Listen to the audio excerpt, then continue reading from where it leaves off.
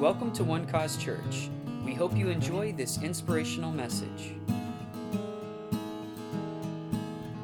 Right. How you guys doing today? Great, great. Well, as Pastor Jeremiah said that I'm going to be preaching in Spanish today, so I decided to give my introduction in English at least so that you guys know who I am. I'm just kidding. No, I'll be preaching in English today. Just so you guys know, I don't preach in English as often as you could, being the Spanish pastor, I'm pretty sure you probably never imagined me preaching in English. The first person that I did preach in English to, though, was Pastor Eric. So he can bribe about that. It was for the homiletics class, and I was dying of how nervous I was. Has anybody taken his homiletics class in here? No, nobody. Okay, so I feel good. I'm not gonna fail with you guys. Okay, that's much better. All right, why don't we go ahead and stand on our feet? I'm gonna go ahead and pray. Father God, I just want to thank you in this moment of rest.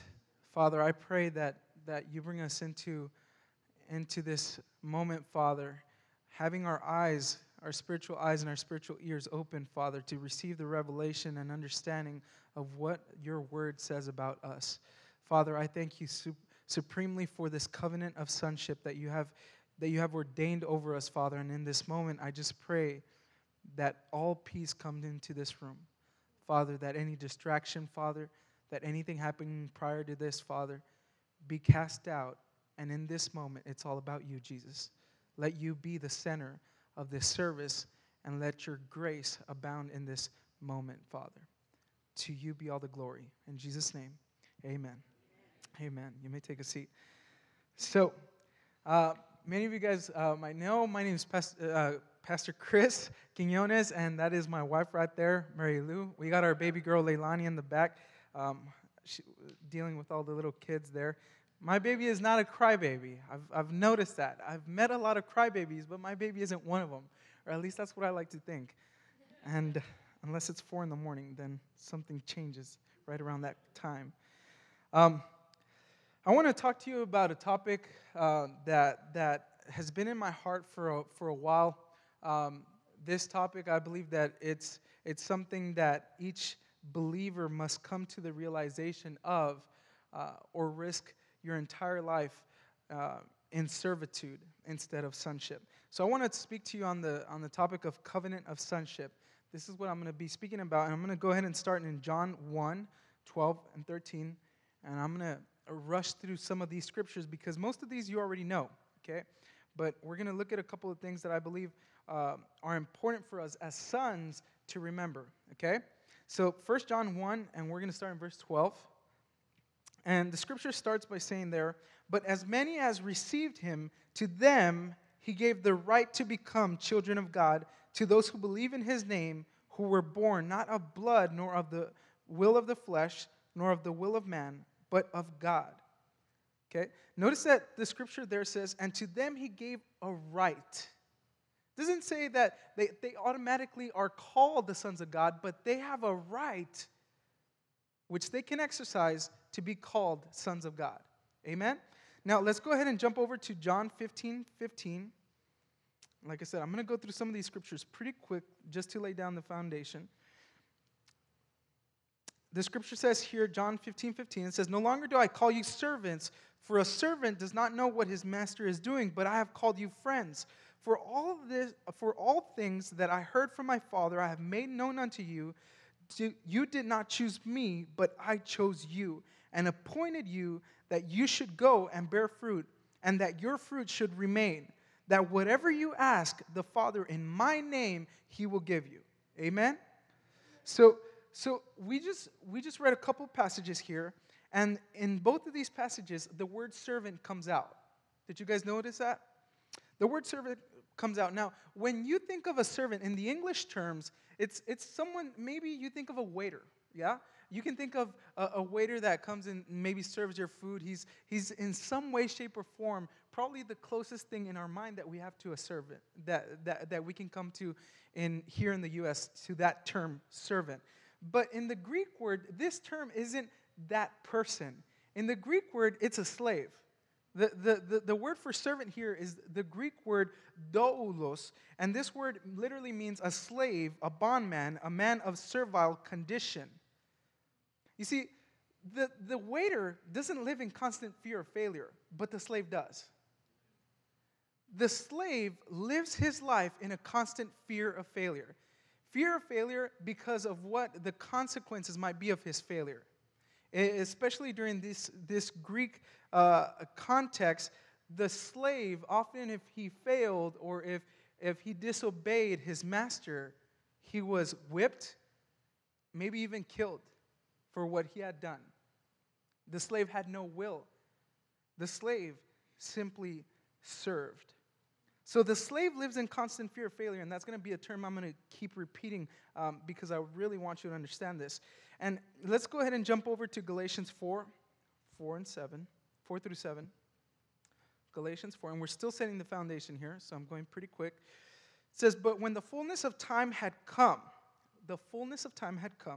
God sent forth his Son, born of a woman, born under the law, to redeem those who were under the law, that we, us Gentiles, might receive adoption as sons. And because you are sons, God has sent forth the Spirit of his Son into your hearts, crying, Abba, Father. Therefore, you are no longer a slave, but a son. And if a son, then an heir of God through Christ." Isn't this scripture good?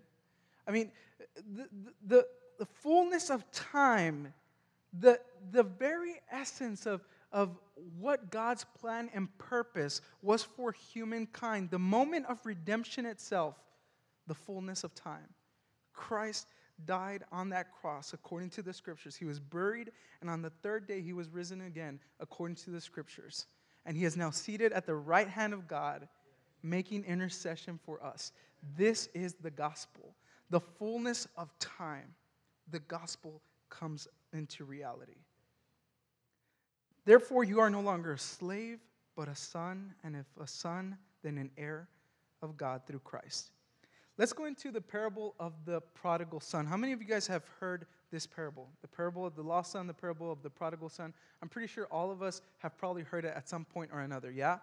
Okay, so let's go to Luke 15. I'm going to read that account of this parable.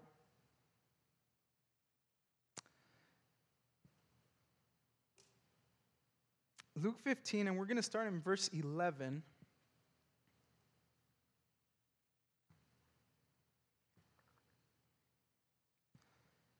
And I pray that while we're reading this, that God starts revealing to you some of these truths that are in this parable that myself, I hadn't even seen before, okay? I was in my third year at CFNI, and I was preaching at the Spanish church back then, and I remember when God started revealing this message to me, that it was something that I couldn't fully digest in just one sitting and reading the scripture. I had to read it day by day and read it week after week, and it almost seemed like if every single time something happened in my life, God kept bringing me back to this scripture. So I want to take you through this journey that God took me in with this particular scripture and see if you can learn something from Pastor Chris today, okay? So Luke 15, verse 11, the parable of the lost son. Scripture says, then this is Jesus speaking to his disciples and to, I'm guessing to a multitude of people that were there. But it says, then he said, a certain man had 2 sons. The younger of them said to his father, Father, give me the portion of goods that falls to me. So he divided to them his livelihood, and not many days after, the younger son gathered all together, journeyed to a faraway country, and there wasted his possessions with prodigal living. But when he had spent all, there arose a severe famine in that land, and he began to be in want. Then when he went and joined himself to a citizen of that country, and he sent him to his fields to feed swine. And he would gladly have filled his stomach with the pods that the swine ate, and no one gave him anything. Have anybody, I mean, I know we're in McKinney, but Pastor Eric from Oklahoma, I know there might be some other Okies here. Have you ever fed pigs? Has anybody fed pigs? Yeah? Well, I'm from El Paso, Texas. We don't have many pigs out there, but I had a friend in church. His name was Israel. And I would go to this friend's church, house, just about every other Sunday, sometimes every Sunday. He was a lot older than me, but he was a man of God, and I can honestly say to this day that I'm so grateful that God placed him in my life because he had such a passion for the word and for playing the guitar that I would go to his house, and I remember we'd play, back then there were cassettes, and he would put cassettes on, and we'd kind of like try to play, like the same rhythm as the music that was playing, and I had to learn everything by ear because back then you didn't have Google, you didn't have these things that you can actually learn how to play a full instrument overnight on, So you had to listen and really have an ear for what he was playing and all these things. And I remember just spending days with him doing this. But Israel lived in a farm. His house didn't even have a street. It was like you had to walk about half a mile down the road to get to his mailbox. And I remember the smell of his house. He doesn't know it smelled because he's lived there his whole life. So to him, this smells normal. But if you visit his house, you know it ain't normal. And I'm Mexican. We got some smell in our house. Usually it's menudo or tacos, or we got something that smells delicious in our house. But this smell is different. This smell it's just nasty. Okay? And if you don't believe me, just Google Vado, New Mexico, and you'll see all the cows around this guy's house. I mean, it's a small city, so if you just Google Vado, you'll probably see some cows on that map. So anyway, I would go to Israel's house, and he had a couple pigs, and I believe he had about 4, maybe 5 pigs, and we'd go quail hunting, and we'd go, just paintball shooting each other till we had no more bruises where we could bruise left. And I remember that when it came time to feed the pigs, I would sometimes help Israel feed these pigs. And the food that they gave these pigs was the leftovers of the leftovers of the leftovers. I don't know where these people got this food, but it wasn't human food. It was just disgusting. It was literally what was left over for days, and then it was all rotten, and when it was all rotten, then it seemed right for the pigs. And I remember when we're feeding out, I mean, we got boots and everything, you can't go out there, in the mud. You just mess up your shoes or whatever. So, but Israel, he wasn't very careful with that stuff. If you live in the farms, you don't care. It's just dirt, whatever. But all that stuff carries into the house, and then the house smells. I mean, guys, don't do this at home, okay? But I remember feeding the pigs, and I remember what it looks like and the smell of it. And to think that this man in Scripture is at such a low point where he desires that food, how low can you get? Well, it gets lower. To the point where the owner of the pigs looks at this man and says, no, these pigs are worth more than you, sir. Because the Scripture says there, and he would gladly have filled his stomach with the pods that the swine ate, and no one gave him any. So, even this food was not worthy. He was not worthy enough to have the pig's food. Let's continue on with the story. Luke 15:17. It says, but when he came to himself, say when he came to himself, he said, how many of my father's hired servants have bread enough to spare, and I perish with hunger? I will arise and go with my father and say to him, Father, I have sinned against heaven and before you. I am no longer worthy to be called your son. Make me like one of your hired servants. Verse 20, and he arose and came to his father, but when he was still a great way off, his father saw him and had compassion, and ran and fell on his neck and kissed him. And the son said to the father, Father, I have sinned against heaven, and in your sight I am no longer worthy to be called your son. Verse 22, but the father said to his servants, bring out the best robe and put it on him, and put a ring on his hands and sandals on his feet, and bring the fatted calf here and kill it, and let us eat and be merry. For this my son was dead and is alive again. He was lost, but now is found. And they began to be merry.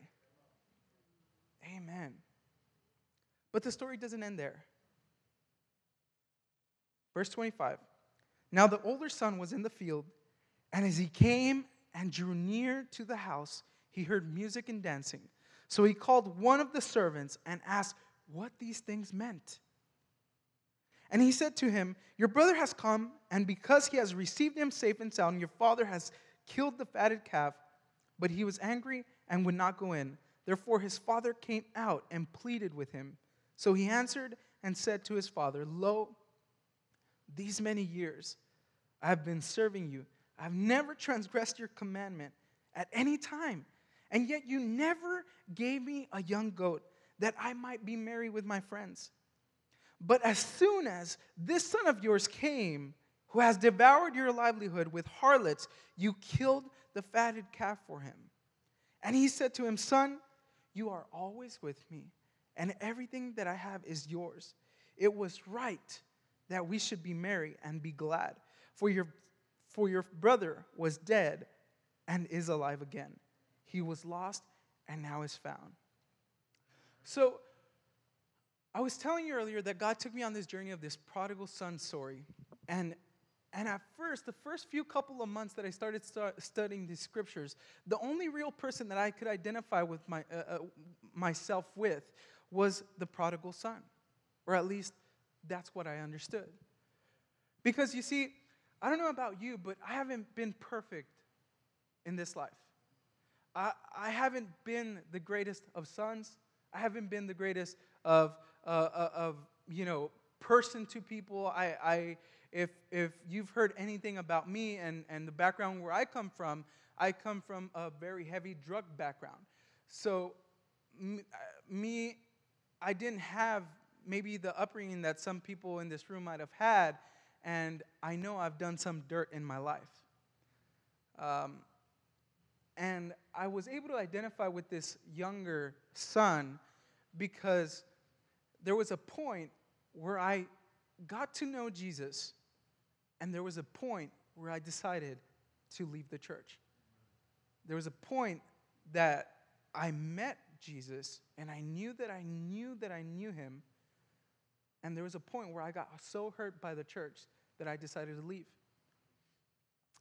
And I was able to identify with this young man because when I came back to the church, I felt like that prodigal son. I felt like when I was living my partying lifestyle, I had wasted it all. I felt like when I was out there in the clubs or I was out there doing drugs, that if I ever did come back, I knew that God would love me. So I identified well with this younger son. When I came back to Jesus, I remember that my life radically changed. I no longer was able to see God the same way that I had seen him before. Before, I had always seen God dependent on my behavior, then dependent on his absolute love for me. So my lifestyle, sin, and in the church led me to the same conclusion. God continues to love me till this day. I've learned that my salvation and my reception of love doesn't depend on my good or bad behavior, but simply depends on the Father's desire to pursue my heart. So when I started reading this scripture, I read the younger son story, and I think to myself, I come from a Mexican family. I know that if I go up to my dad and ask my dad, Dad, I want my money now. I'd rather you die so that I could get my inheritance, because that's what this man is telling him. That I would rather you die. You're not dying soon enough, Dad. So how about we just pretend you died so that I can have my inheritance? Now, if I told that to my dad has a leather belt he would whip us with. It's about this thick. And if not, he has these hands that feel like rocks when you touch them. They're just solid rock. And my dad's used those fists on my brother before, so I know that I should not cross that line. My brother once had the I don't know what to call it, the stupidity to do this to my dad. they were in an argument, and he flinched like that at my dad. And I will never forget it. My dad just smacked him right in the face, and my brother fell to the floor. My brother was about 16, 17 years old, and he thought he was like the man, He was the man. And I saw the man cry in tears, and till this day, I remind him about it. Because he made me cry a lot. But you ain't that big now, bro. I'm just kidding. So I know that if I came to my father and I asked him for my inheritance, which I don't know what inheritance that would be, but if I asked him for my inheritance, first he would be really upset. It's natural to be upset. Because at the end of the day, you're really wanting me to die. You really are that selfish to want your inheritance that you'd rather me die so that you can have your inheritance and leave? That's what this younger son is doing. But we don't see the father act like that, do we? We see in the scripture that the father simply gives him his inheritance, and he goes and wastes it all. But when the son realizes and comes to himself, he thinks to himself, I'll go back to my father. I'll go back to my father. And maybe he won't accept me as a son, but he'll at least accept me as a hired servant. And this is a mentality that we often have as Christians, that we are servants of God instead of realizing we are sons. And we settle for servitude because of our behavior. We deserve that servitude in our mentality. That's what we think, that we come to performance on a weekly basis. We become dependent on what we can do. Everything opposite to the gospel. Do you see that? In the gospel, there's no you. It's Christ died, buried, rose again. You're not in there. He did it all. He did it all. So when he comes back, this younger son, the father accepts him. And doesn't this just represent God's love so much? I'm glad that God is so much greater than I could ever be, my father could ever be, and any of us could ever be. So this prodigal son is very easy to identify with. But if you've been living at the church or you've been growing up in the church, maybe you identify with the older son. Maybe you identify with the older one. How is that? Well, I'll tell you how that is. When I came to Christ, I told you guys that I felt hurt by the church and I left the church. When I came to the church and I was serving God, I remember I was around 15 years old.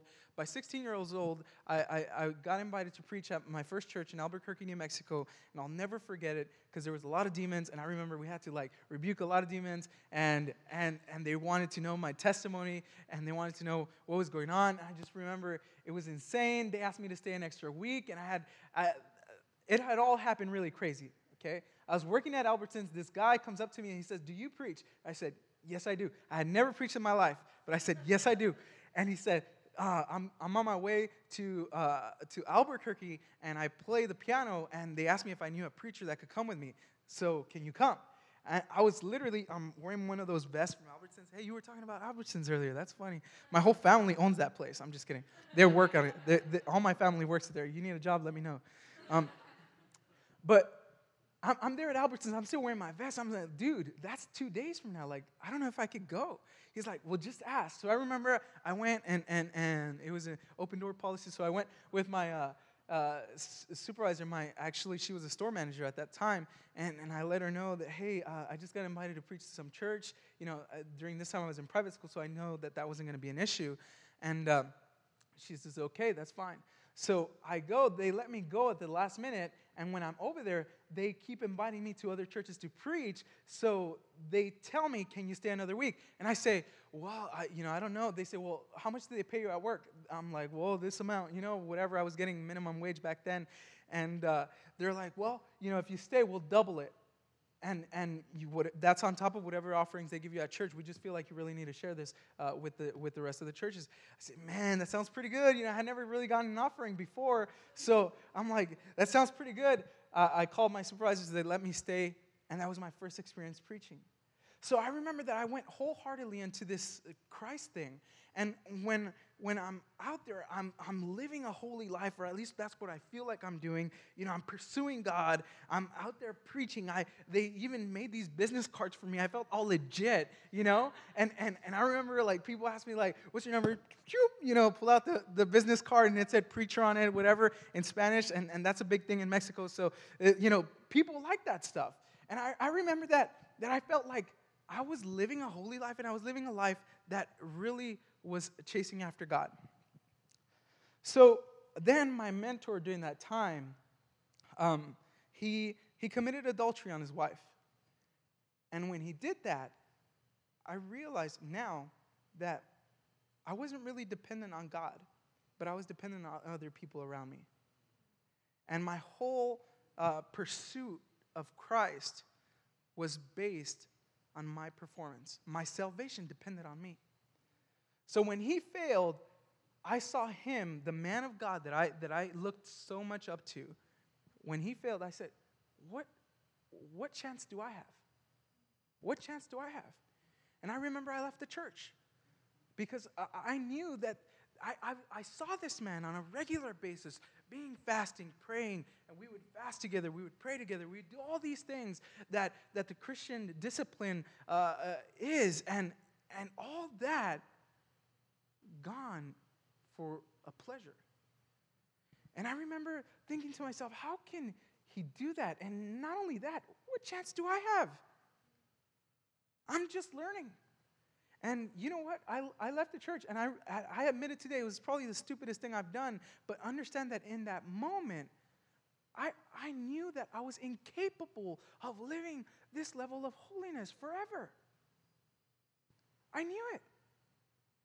Because my holiness during that time depended on my behavior. And I knew that sooner or later, I was going to fail someone, some way, some form. And my teaching was that if I failed God, I deserved hell. So when I realized that I identified what the older son was, after this man did this to his wife, I remember that the church that he belonged to accepted him back to serve in the worship leading team a month after he had committed that act. A month after. Okay, now I know we're all about that grace. Okay, but how many of you know a month ain't enough? Do you understand? I mean, it doesn't take a genius to know you need some healing. You need some restoration in that marriage. A month to me wasn't enough. And I remember when that happened, I felt like that older son.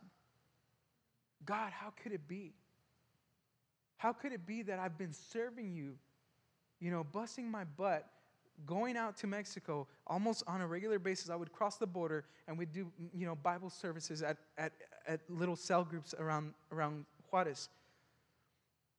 And during all that time, I'm thinking to myself, God, how could it be that this man does this act and you just let him come back into leadership like that? I remember the anger that it drove in me to leave the church because of that. More than the sin that he had committed, the fact that the church accepted him back so quickly hurt me the most. So like the older son, in that moment, I identified with him. I realized that I had been working so hard to obtain something I already had. The older son, it's interesting in this story because the older son, let's look at a piece of scripture here, okay? Let's go back to Luke 15, verse 12. I want you to see this in the scripture, okay? It says, and the younger of them said to his father, Father, give me the portion of goods that falls to me. And then look at what this says. And he, the father, divided them, his livelihood. Divided them. In the Greek word, it's both of them. So not only did the younger son receive his inheritance, but the older son also received his inheritance. Now, when I had read the scripture, I hadn't realized that, and I've read the scripture multiple times, and I remember when God started letting me identify with the older son, him showing me this, and I'm going crazy because I've never heard this preached. And I say, how? Wait, this just changes the whole parable. It changes everything. Because if he divided both of them his riches, not only did the younger son receive his inheritance, but the older son, according to Jewish culture, receives a double portion of the inheritance. So the older son receives a double portion of the inheritance, and the younger son receives a single portion. The younger son goes and spends it all. And what does the older son do with his inheritance? Well, let's go to verse 25. This is after the younger son has come back, and the father, they're all partying, right? They're throwing a big piñata. They're doing whatever they do. Okay, they have a barbacoa tacos everywhere, because that's what we do when we party. Verse 25 says, now his older son was in the field. What is the older son doing in a field after receiving a double portion of his inheritance? What is this older son doing as a slave in the field? Because that's where the slave belonged. So why is the older son in the field? Why is the older son in the field? Working so hard, still working as a servant after he's already received his inheritance. What is he doing working the field? Now, this is just my thought and my opinion is that when he got his inheritance and he realized the such huge responsibility of being free that it was so much for him, he felt uncomfortable and simply gave it back to the father. Because he didn't know how to handle it.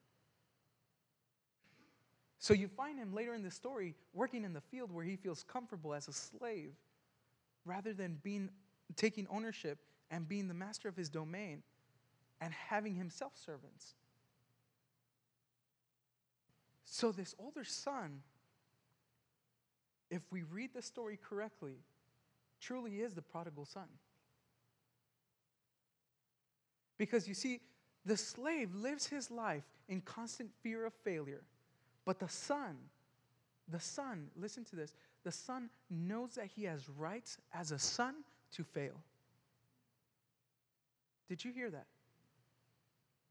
The slave lives in constant fear of failure.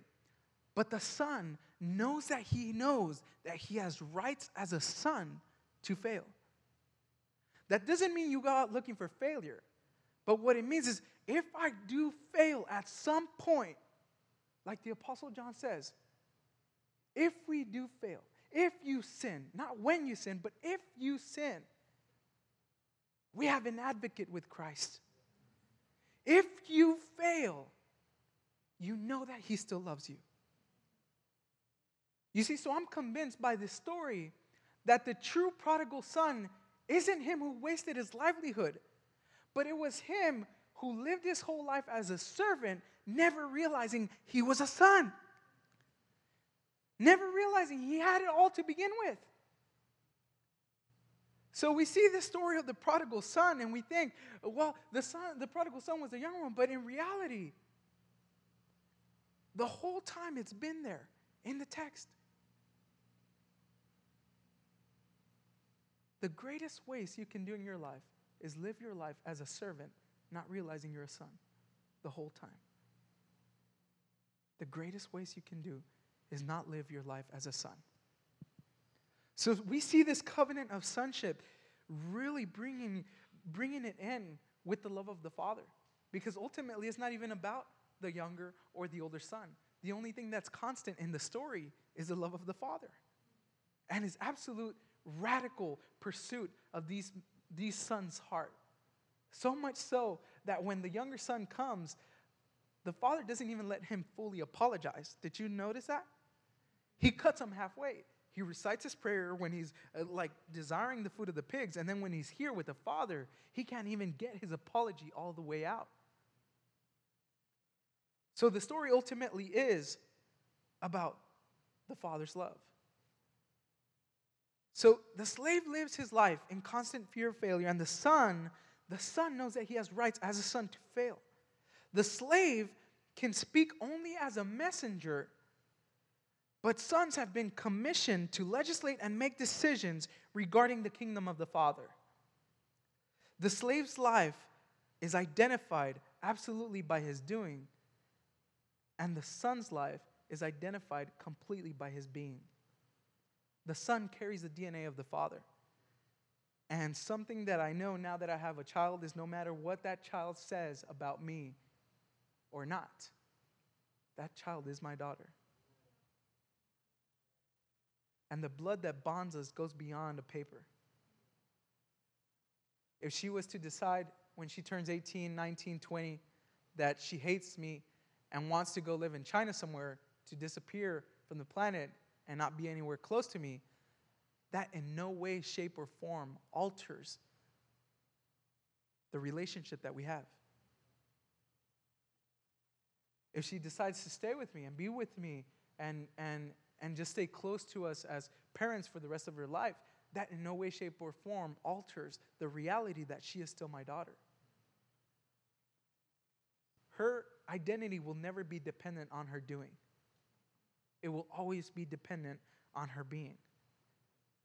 Let's go to Ephesians 1:5 real quick. I'm almost done here. Ephesians 1:5 through 7. Scripture says, having predestined us to adoption as sons by Jesus Christ to himself, according to the good pleasure of his will, to the praise of the glory of his grace, by which he made us accepted in the beloved. In him we have redemption through his blood, the forgiveness of sins according to his riches of his grace. Having been born again, not of corruptible seed, but of incorruptible, through the word of God, which lives and abides forever, because John 3:9 says, whoever has been born of God does not sin, but his seed remains in him, and he cannot sin because he has been born of God. And I don't know if you heard this illustration from Pastor Eric, but Pastor Eric taught me this illustration a while back, and I'll never forget it. He said, Chris, if you were to take a rotten apple and a good apple, and you plant those in the ground, what do you get? Which one produces fruit? And I didn't know my farming, so I said, the good one. And he said, both. And I thought for a minute, I'm like, that's so true. How come I didn't know this? Here's this third year CFNI graduate, and I didn't learn this in elementary school. Thanks, Obama. No, I'm just kidding. But he said both.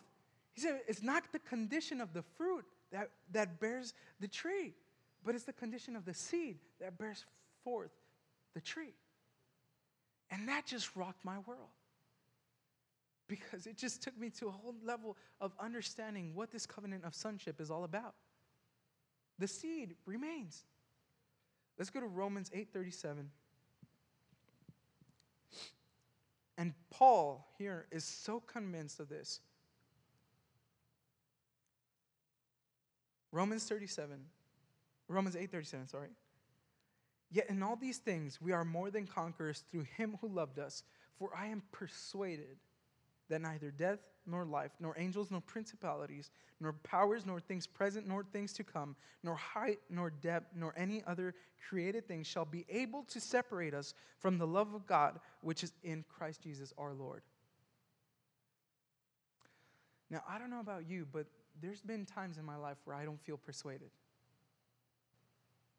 But thank God this isn't based on a feeling, right? This is based on his word. And his word and his seed remains. I want to tell you guys a little story to finish here. And some of you guys have met my daughter. Pastor Eric, last week or the week before, where we came in and we presented our daughter. So you guys, a lot of you guys got to meet her or see her for the first time. Leilani Ray, she turned a year that day on the 31st of July. But our baby Leilani, Pastor Eric talked a little bit about on that Sunday. But when my wife was in labor, our baby's heartbeat stopped. When the heartbeat stopped, the first time it happened, it stopped for about a minute or so. I remember that we were at the Methodist Hospital in Dallas, and I remember that when the heart stopped, there was a rush of doctors coming into the room, nurses and just assistants. I don't know what they all had, but they all rushed into the room to try and find my baby's heartbeat. And I remember that they're there, and there's an urgency to the moment. There's an urgency, and I don't know what's going on. My wife doesn't know what's going on. We're just looking at each other. We know this is not good, and they tell us they can't find the heartbeat. So about a minute passes, and they find the heartbeat. So the heartbeat starts beating again. So this time they put a heart monitor through her, like it's right on her head, and it can measure with exact detail the heartbeat, so that just in case they weren't able to reach it last time, they'd have a consistent reading this time. So I think we took about a 45, maybe an hour pause during that time, maybe less, and my wife started pushing again. And as she started doing that, the baby's heartbeat stopped again. And when the heartbeat stopped again, this time it lasted a little bit longer. And I remember that urgency feeling coming into that room. And I remember that there's just doctors everywhere. They're about to do something crazy here. I don't know what they're doing, but we're just looking at each other and we're just praying. We're just praying. And I remember that about 2.5 minutes into that, the baby's heartbeat started beating again.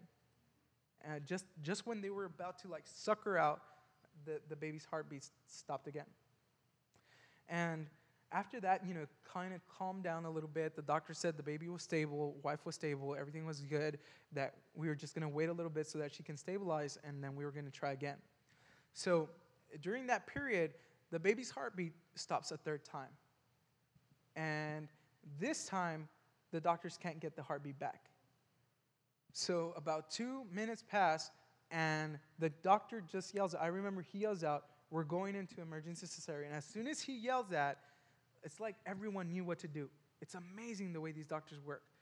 It's as soon as he said that, it's just all these doctors surrounding my wife. The table goes in. They're starting to move the table within seconds, and they tell me to change into this clothes. And during this time, I'm changing into the clothes. By the time I reach the surgery room where they're at, they're pulling out my baby girl, our baby girl. And I'll never forget when she comes out. She's a dark blue, purplish color. There's no life. There's no signs of life. And all I remember is I'm sitting next to my wife, and we're just praying in tongues, and we don't know what's going on. My wife can't see because she's covered. She has a blue cover over right below her waist. But I can see the doctor, and she can hear the doctor too. The doctor keeps asking the doctor that has our baby, which is in the same room. They're doing CPR on our baby, and the doctor keeps asking, "Do you find a heartbeat? Are you finding a heartbeat?" And Mary Lou can't see him, and the doctor's not saying it out loud, but I see the doctor just nodding no. No. And they keep asking, "Do you find a heartbeat?" The doctor keeps nodding his head. That happened for a couple minutes, and then they decided that they weren't going to be able to pull her alive with CPR, so they started hooking her up with these things down her mouth and then through her umbilical cord, and they put a breathing machine on her lungs to pump oxygen into her lungs. They put another, I don't know what they were. It's like an electron machine that pumps her heart for her. I don't know, gives like electrode shocks into her heart so that it can beat. And I remember that they're transferring out, and I have some pictures. Hopefully, maybe I'll show you guys later. But they're trying to resuscitate, revive my daughter. And I remember in that moment, they tell me, are you going to stay here with your wife, or do you need to go? Are you going to go with your daughter? Because we need to take her to the NICU. And my wife says, go with her. So I went with my daughter, and I remember that when we get to the NICU, they start operating her and putting more stuff in through her belly button, putting stuff on her feet, and she's just blue. There's nothing there. And I remember that they covered her in this blue sheet.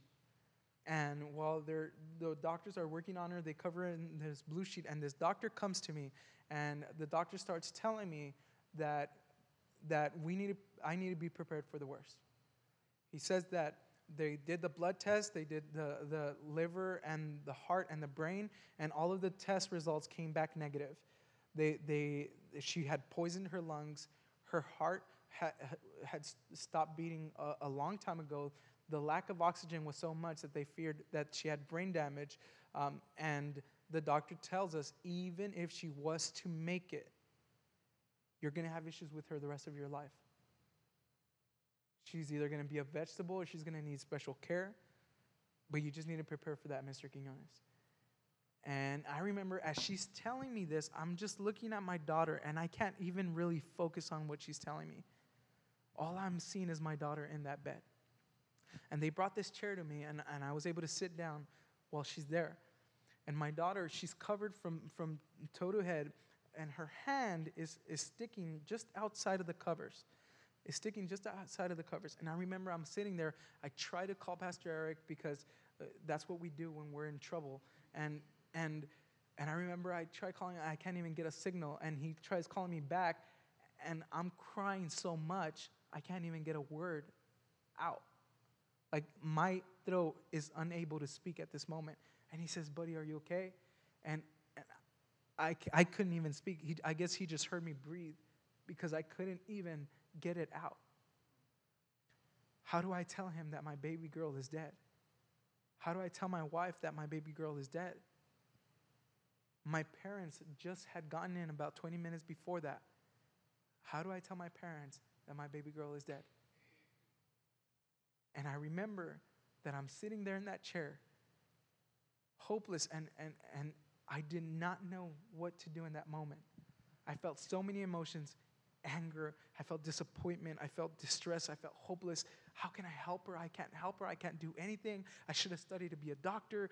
All these thoughts are coming into my head at this moment. Anything that I could do to make this girl, to help this little girl out.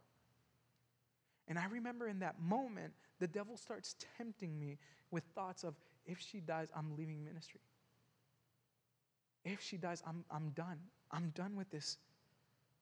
You know, we were serving as Spanish pastors during that time, and I remember thinking to myself, really? Really? We've served you, we've given our lives to you, and all this is what we get?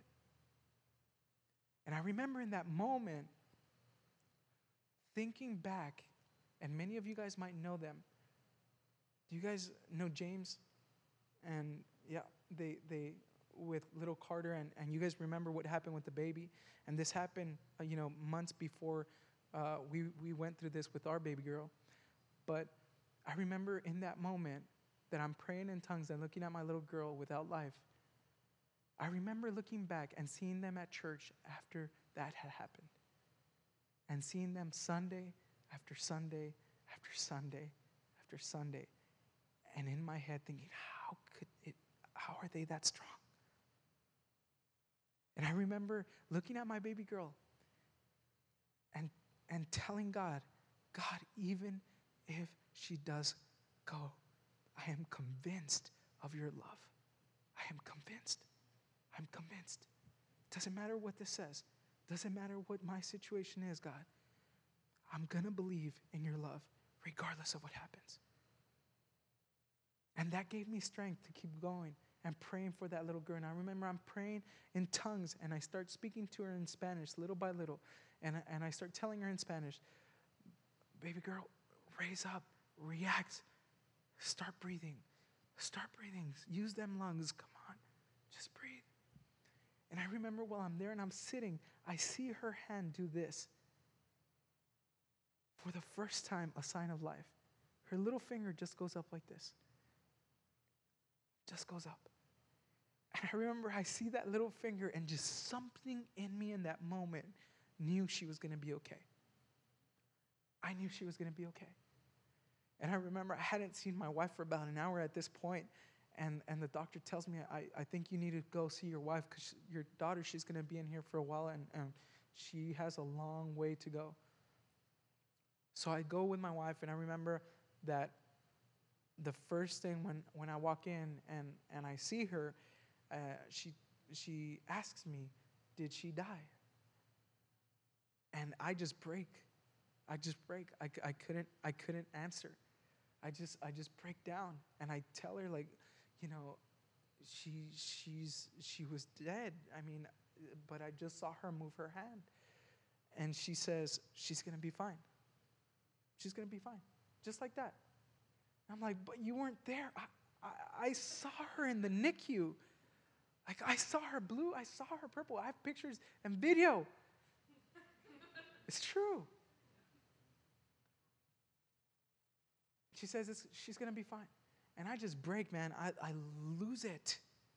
And I remember that the first day passes, and our baby girl, they tell us not to get too much hope because she's still probably going to end up bad either way. And I remember the day passes, the second day, and little by little, she starts passing each exam. Little by little, her lungs cleared up, her heart cleared up, and her brain cleared up. To the point where at a week later, after a week and about a day or two, the doctor, when they dismiss her, the doctor is in tears telling us that she cannot believe that our daughter was born under the condition that she was born in, and never in that hospital had they seen a baby born under that condition and leave the hospital fully cleared of everything. She said, Mr. Guillone, we were in the room, and she said, if you guys go to church, this is something that you need to talk about at church because this is a straight-up miracle. And we just, after that time, when we saw our baby girl go through that, we realized that this baby girl that we got, God loves her more than I could ever love her. God cares about her more than than I will ever love her. So I want to encourage you today. I don't know what situation you're in, maybe with your family, with your parents, with your relatives, but know that this life is so short and that it's not worth holding a grudge against those people that you love. It's not worth, going out and living your life wastefully when you have such good privilege amongst people like the people in this church. So let's go ahead and stand up.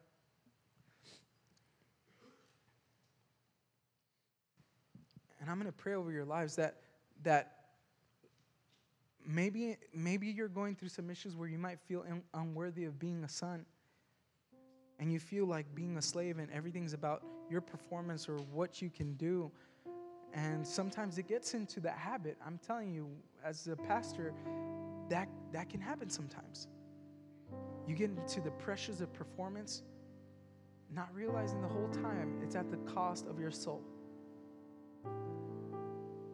So today I pray that you realize just how much of a son you are. And I want to finish with this. I told you guys I was involved in drugs. And one night that I was very high on drugs and very drunk, I remember I came sneaking into my house that I was living with my parents because I had crashed my vehicle.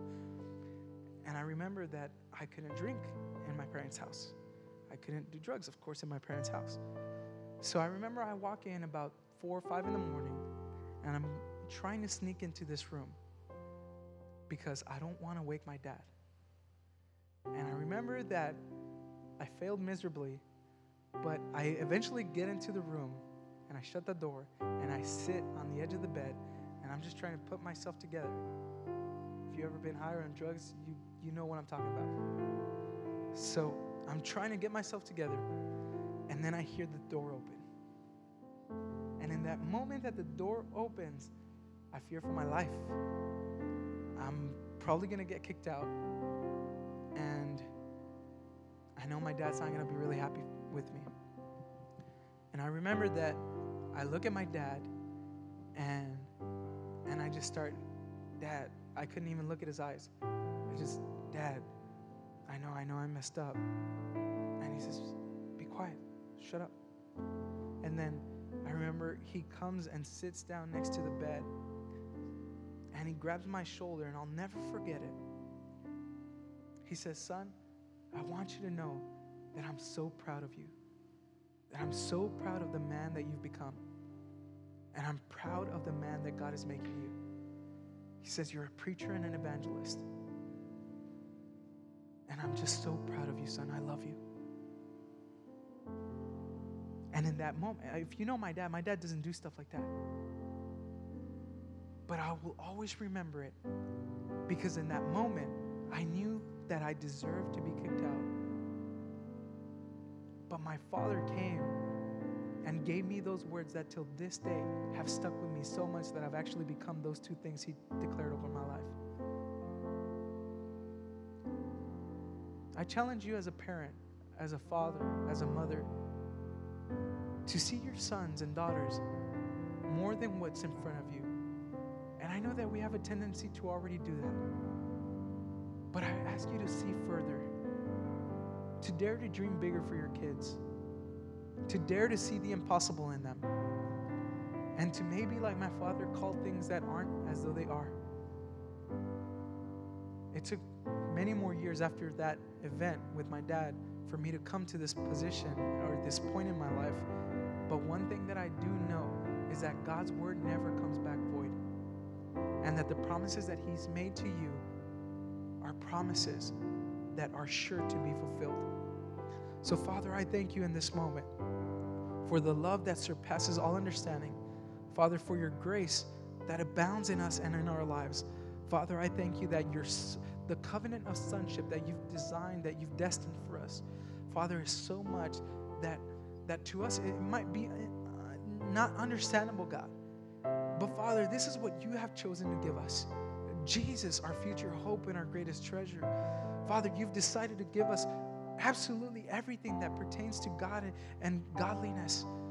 Father, I thank you that you have blessed us with every spiritual blessing above and below. Father, I thank you, Father, for the covenant of sonship that is sealed by the blood of Jesus.